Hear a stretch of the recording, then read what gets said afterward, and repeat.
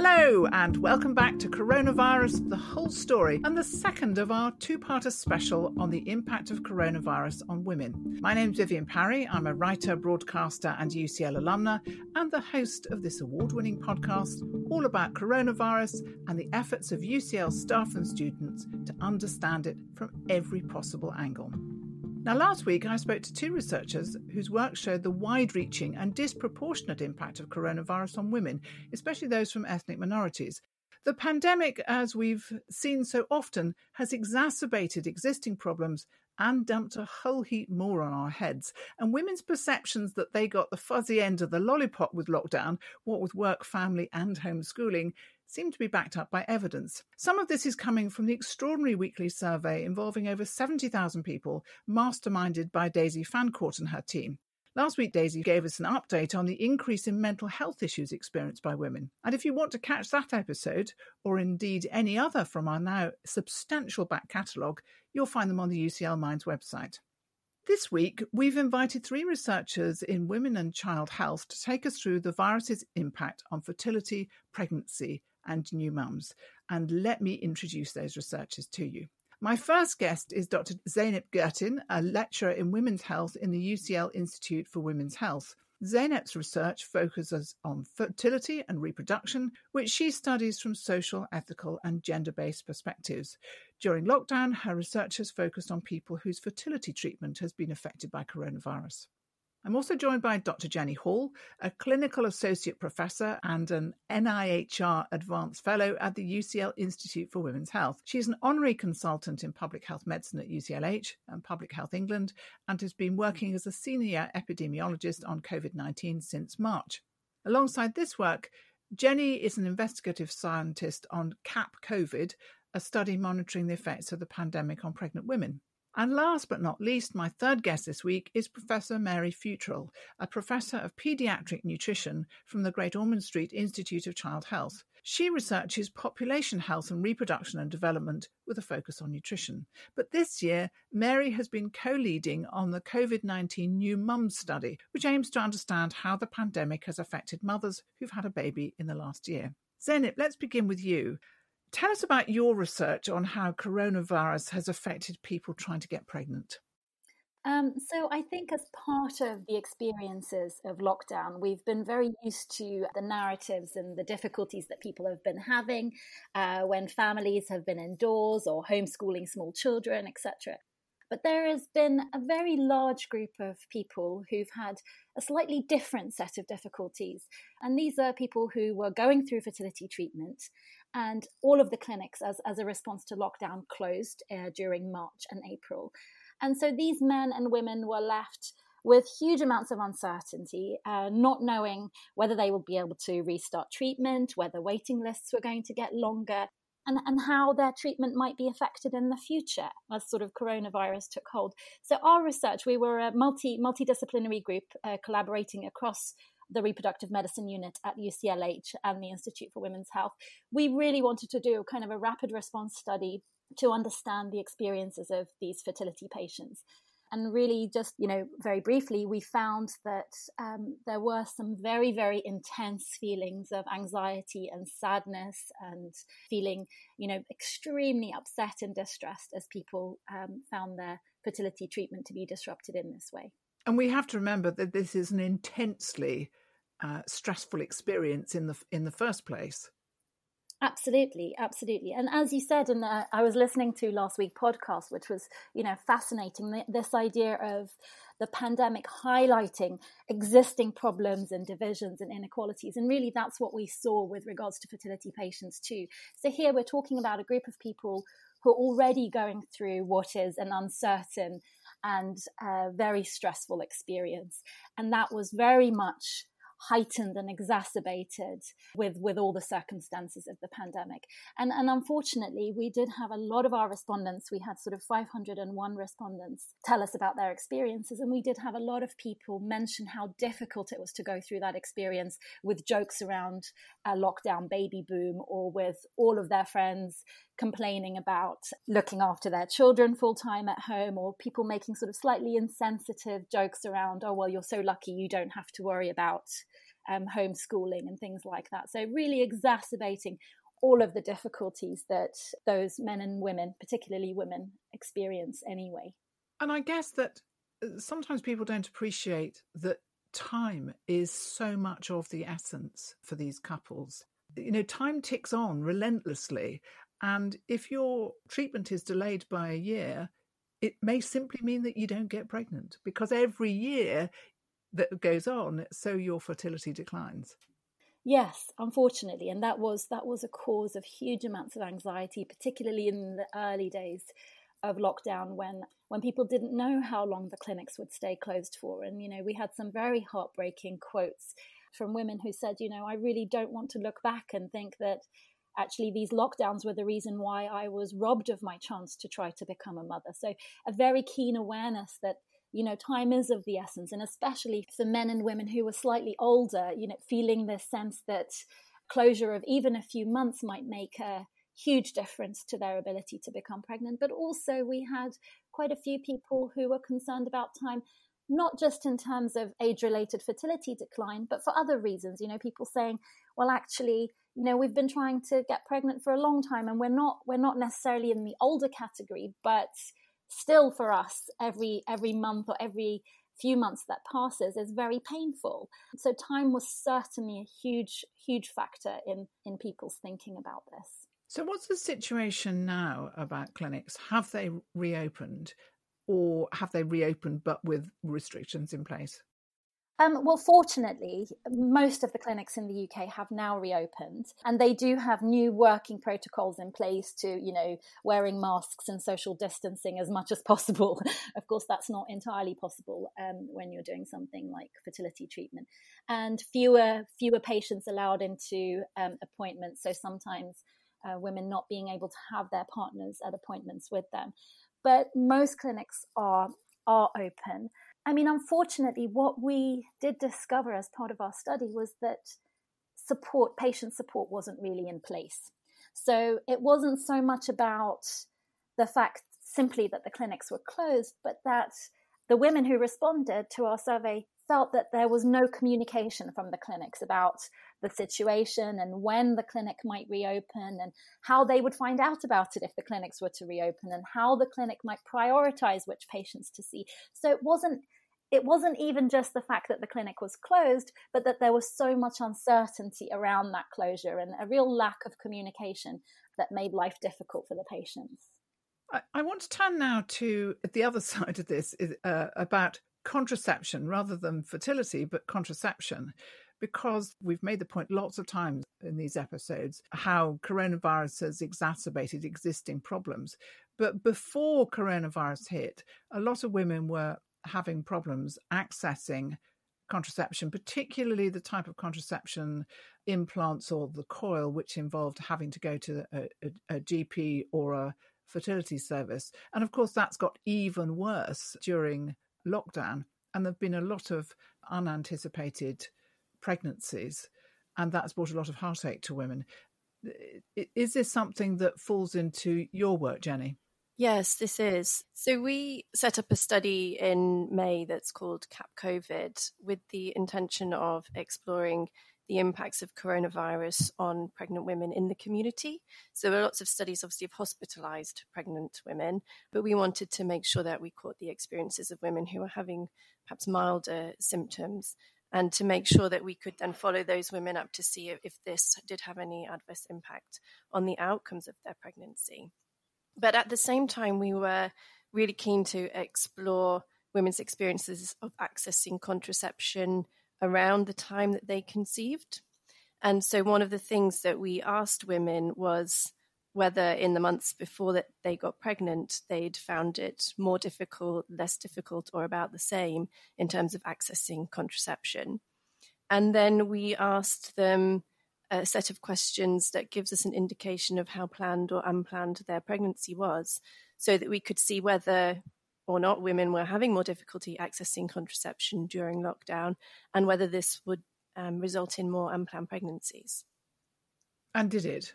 So we are analysing the data at the moment. The study is still ongoing, but preliminary looks at the data suggest that yes, there's been a big increase in the a proportion of women who said it was more difficult for them to access contraception in the months before they got pregnant, and that we are seeing that this is showing more unplanned pregnancies in those women.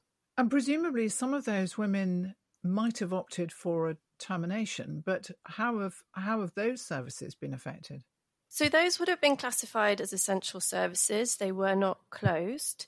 Women would have been able to access those in the usual ways, either going through a GP or going straight to those services. And they would have been dealt with as essential care. So if they were in early pregnancy, they could have had all their assessments done virtually over the telephone or video conferences, and early terminations can be carried out medically. So medicines could be sent to the woman for her to take at home. Later terminations obviously require face-to-face care, but they should have been able to still access those. But there's obviously a difference between the service continuing to be provided and whether women know that that is still being provided, and whether they have their own concerns about accessing those services at the height of the pandemic, and whether that presents a barrier even if the services are officially open. It's something I want to come to you all later on at the end of the programme, when we're talking about what COVID has revealed about women's health services in general, because it's actually exposed some gaping holes, I think. But let me just first ask you, Jenny, about the impact of getting COVID on women who are pregnant. So our study was designed to look to see whether coronavirus in early pregnancy would increase the risk of miscarriage. We're still collecting data on that. So from our study, we can't say anything on that yet. But from studies conducted around the world, there doesn't seem to be. It seems that the risk of coronavirus in pregnancy is greater later in pregnancy, so in the last trimester, the last 3 months of pregnancy. And that's where, if women have got coronavirus, it's been more likely to be severe and for them to have complications. But in terms of translating into deaths, there was a rapid report done earlier this year, which showed, I think, of the 10 maternal deaths that had happened in the time frame, 7 women had coronavirus or was thought to contribute in some way. It's a bit too early to say kind of what that will translate into, because with maternal deaths, we normally look at sort of 3-year rolling averages because the numbers are small.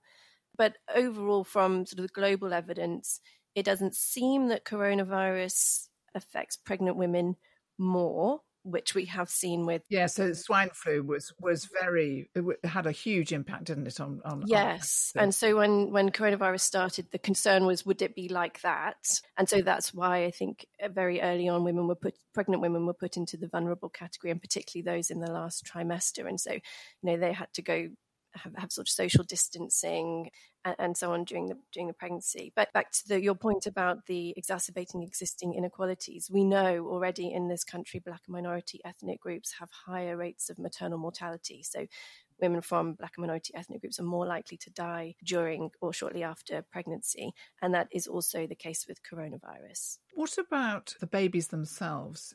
When they're born to a mother who has COVID, is there transmission to the baby? So no, that seems to be the good news, that transmission from the mother to the baby seems to be very rare. It doesn't seem to happen very much. And on the odd occasion where it hasn't seemed to severely affect the baby. So yeah, that is the good news. The only thing that has been noted is that women who do have coronavirus in pregnancy, there is an increased risk of having what's called a preterm birth, which is a baby born before 37 weeks of pregnancy. But at the moment, that seems to be what's called iatrogenic. So the doctors are doing that. They are delivering the babies early, either because the mother's not well or because the baby's not well, or there's some indication to get the baby out early.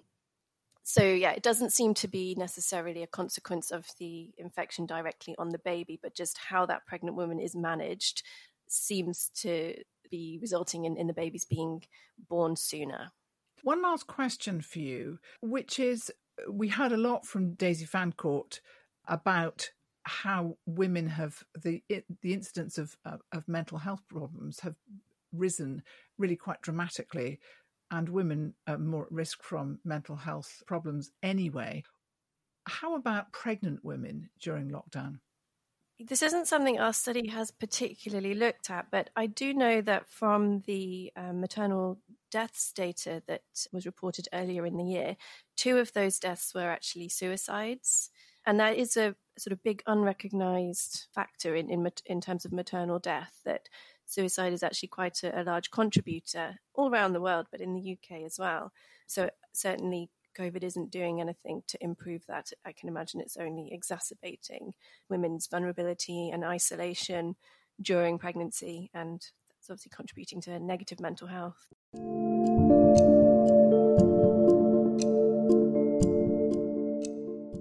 You're listening to Coronavirus, the Whole Story, a podcast brought to you by UCL Minds. And if there's a question about coronavirus you'd like our researchers to answer, email us at minds@ucl.ac.uk or tweet @UCL. So we've now dealt with conception, contraception, pregnancy, now to newborns. Mary, what's the New Mum study?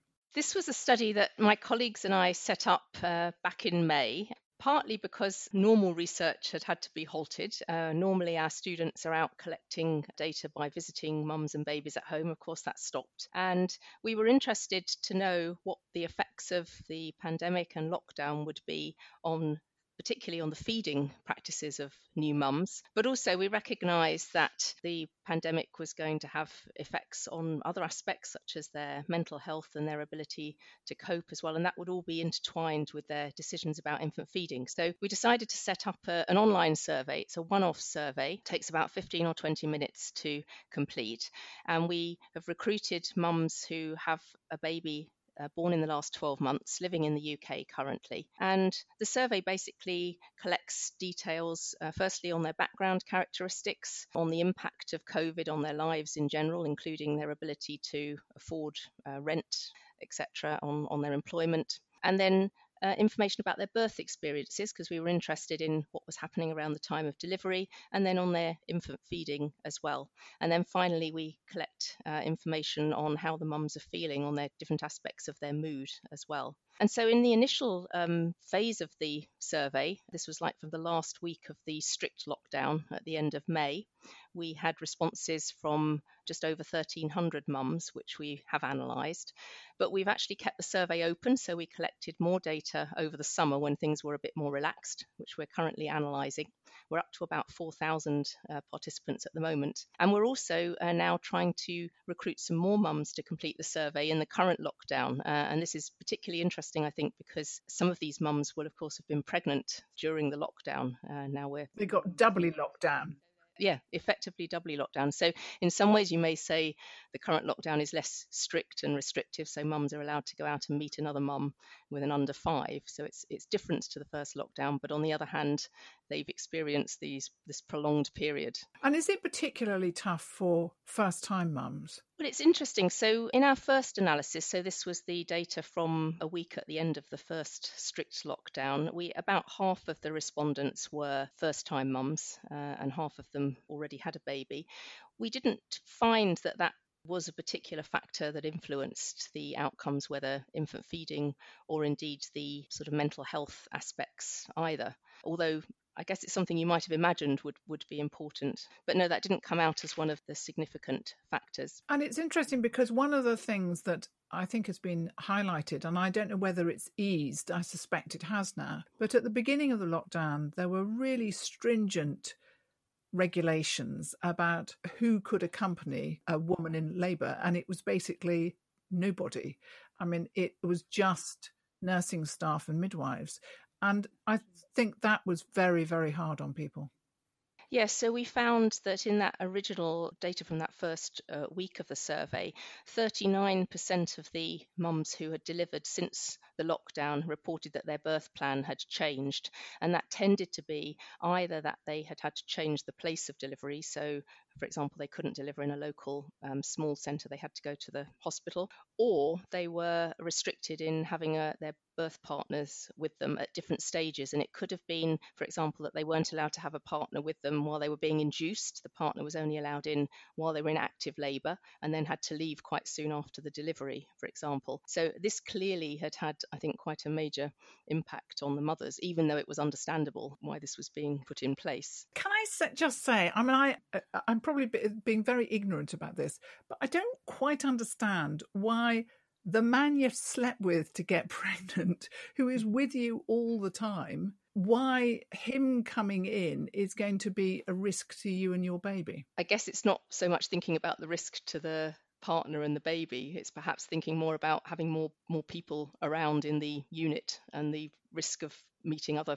people and spreading the virus. I think that was probably the initial thought in the early phases. I mean, I think things have become less restrictive as time has gone on, but I'm guessing that was the original thought behind it. It wasn't so much about the actual partner and baby being exposed. Yes, although in fact there's unless there's kind of a dad's corner where they're just saying, "Oh my God, how's it going up your end?"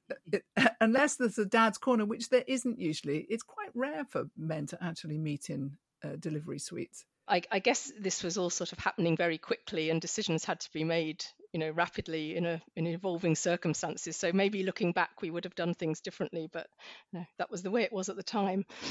I'm not getting at you. No, I know. I'm not. I had no involvement in those decisions, fortunately, but I'm just sort of trying to imagine what the thought process was at the time. Clearly, it did have a major impact, I think, on the mums. Although interestingly, we also found that there were some positive things around what was going on in hospital at the time, because the mums were getting good support with establishing breastfeeding, so with skin-to-skin contact and putting the baby to the breast early on. So that seems to have been maintained.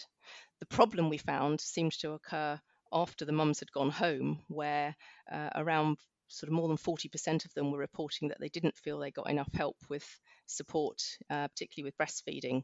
And that applied to both mums who delivered after the lockdown had started, but also those who delivered before, who had a small baby. They also reported that the support had gone down. And a lot of the free text comments that we got talked about the difficulties with lack of face-to-face support, particularly with practical problems. And this was something that I think really came out of those free text comments, that online consultations are fine for some things, but maybe not if you actually need sort of hands-on help with a practical problem with a new baby. I want to ask all of you, because all of you in your own field have indicated some of the problems that your research has exposed, not just about how coronavirus affects your particular area, but actually what it sort of highlights in terms of the services that were already existing. And I wanted to devote some time before we finish to that. Zeynep, what's it exposed as far as you're concerned? That's a really good point.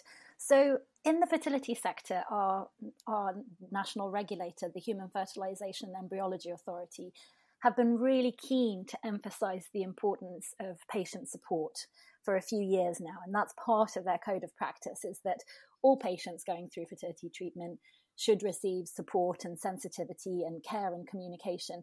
And that goes beyond sort of the availability of counsellors. It includes that, but it sort of is really supportive treatment of patients right the way through their treatment. And I think what this, very unusual, this unprecedented occasion of the pandemic and the lockdowns revealed were shortcomings that existed already. And that's a real shame, because in many cases what we saw was that there wasn't the infrastructure for patient support. So when something like this happened, many clinics weren't providing the adequate care and support and communication that patients needed. On the upside, what we did find is those clinics who did provide sort of mechanisms of support, even those mechanisms that were sort of fairly easy and not particularly expensive, like providing Facebook groups or social media groups for patients, or a phone line that patients could call, those things made a huge amount of difference. So I think while those shortcomings were revealed, one of the important things we can feed back is that actually clinics can action much better support for patients without necessarily having to pour in huge amounts of financial or personnel into it. We're talking about some fairly simple things that could be established here. So they could ditch some of their rather dubious add-ons that a lot of fertility clinics offer and actually concentrate on giving the thing that really matters and will really make a difference.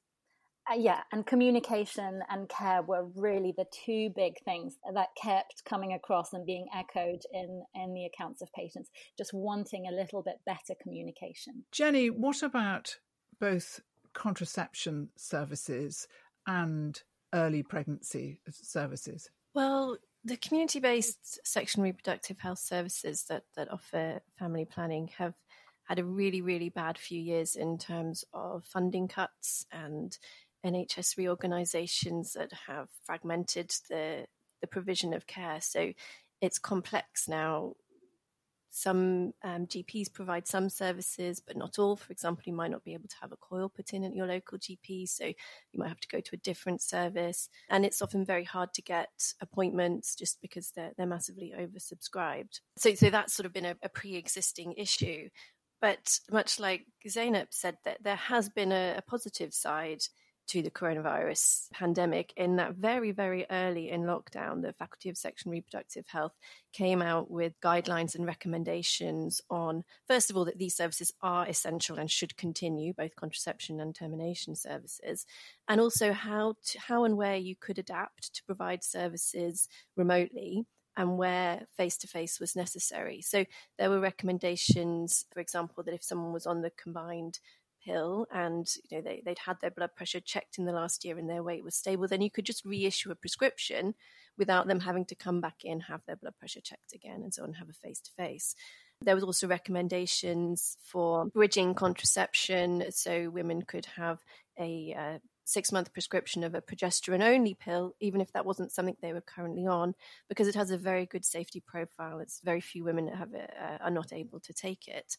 And there was also joint guidance released from, again, the Faculty of Sexual and Reproductive Health, but with the Royal College of Midwives and the Royal College of Obstetrics and Gynecology, looking at how postpartum contraception could be improved. So when women have just had a baby, either you can put a coil in. If you're doing a cesarean section, you could do that at the same time, so women go home with an effective form of contraception in situ, or you can start the progesterone-only pill straight after birth or within 3 weeks of birth, whether or not the woman is breastfeeding, to prevent sort of rapid, repeat, unwanted pregnancies. So there have been some positives that have come out of it, and if things like that are maintained, then that would be a really good thing to come out of it. Yeah, I was wondering about the things that are maintained, because one of the things that we've seen with COVID is that change which might have taken years to achieve has happened extremely rapidly, within a matter of weeks sometimes. And some of those things are kind of things we might not want to continue with, but some of them have just radically changed services, and we need to keep them. Do you think they will be kept? I guess it's difficult to answer. I expect some will and some won't. I think it depends where you've been able to make structural changes that will endure and where it's just been a patch and things will have to revert. I guess that will be what's key. What about your area, Mary, in maternity and newborns? Well, I think there were already recognised issues with the sort of workforce, particularly with health visitors, even before the pandemic. And I guess that it's just sort of highlighted those issues in a way, particularly as some staff were redeployed to other areas, which made it worse in the initial lockdown. Things have definitely, I think, improved. There's more guidance about trying to have face-to-face visits where possible, particularly for vulnerable women. But I suppose the other thing to bear in mind that during the initial lockdown, it wasn't just that the health professional support might not be there for mothers after delivery. They were also cut off from their other sources of support, their friends and family. And as I've already said, having to rely just on online groups and support doesn't necessarily do the trick if you've got very practical problems. We interestingly found that when we looked at the predictors of better mental health and coping, the mother having adequate support with her own health seems to be a very strong predictor.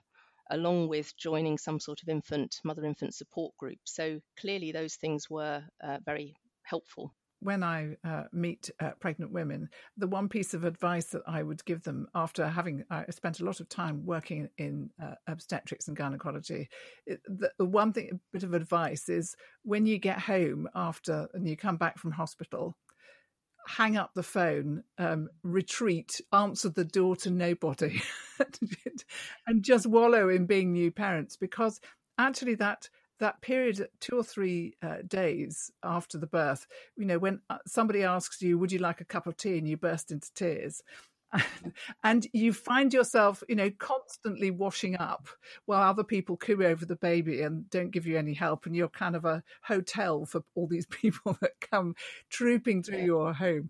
And sometimes not having that is quite nice. And certainly there were some positives, I think, that came out in our survey along those lines. But I suppose we're not talking about just a few days here. This went on for weeks or months with inadequate support. And it was very clear from the comments that mothers made that they were very much missing out on sharing the baby with family and friends and getting that sort of, not even just practical support, but sort of mental support as well. And we should give a particular shout out to grandparents here, because a lot of grandparents have been completely cut off from their families, and not meeting newborns is a terrible thing for them. A phrase which I think has been used in responses to other surveys is that mothers are feeling sort of robbed of the experience of motherhood, that the whole experience has not been what they expected. I guess you could say that for a lot of our lives, but this, I think, having a baby is a particularly important part of the life experience that you can't get back. That was what people, I think, were trying to convey. And who knows whether that will have any sort of longer term consequences for women and the way they interact with their babies. What has your own experience of lockdown been? I want to come to you, Jenny, because you've got twins of a year old. It's been tough, hasn't it? What's your experience been? It's been really tough. I started working at Public Health England in mid-March. And that's a tough gig. Just before lockdown, yeah. But it meant I was a key worker, and it meant, therefore, my 3 children stayed in nursery. So I feel like I got off lightly. I had a very different lockdown experience to people who had, 1, 2, 3 or more small children at home that they were, attempting to look after and entertain, and also still, trying to do their job alongside. But since late September, I'm now back mostly at UCL. And, we've already had my school's son closed for 10 days due to cases. We currently have the twins at home because there's a case in their nursery. And so, my husband and I are just tag teaming childcare and sort of 2 hours on, 2 hours off to look after them, to try to still do our jobs, work in the evenings, and just kind of try and keep everything going.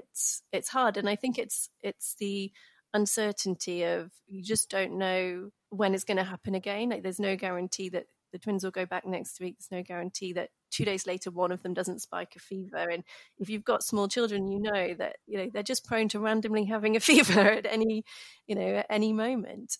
So you've always got that kind of, I'm working now, but how long have I got hanging over you? Mary, what about you? Well, my children are older. They're both at university, so I guess it's not affected me practically so much, in the sense that I don't have small children to juggle with work. But on the other hand, you have the worry about how young people's lives are being disrupted in a different way, I guess. And sending food parcels. And Zeynep, what about you? Well, if I may, actually, I'd love to give the last word to one of our respondents. And I think it's just, it's nice to be able to represent some of their words. And what one woman wrote was, she said, IVF is one of the most stressful things you can go through. To then be in the middle of that during a global pandemic makes it even more stressful. The cancellation of fertility treatments were heartbreaking, and jokes about the lockdown baby boom were incredibly triggering for those of us who have been desperate to conceive for so long. And I just, I would just make a plea. I know it's very, very difficult to make massive structural change, but I think it's really important that we all look out for, family, friends that are around us. And I think I would like to make a plea of sensitivity, I guess, for all of us to be aware that there are some there are some people out there who are having a really difficult time, not because they're looking after small children, but precisely because they're not.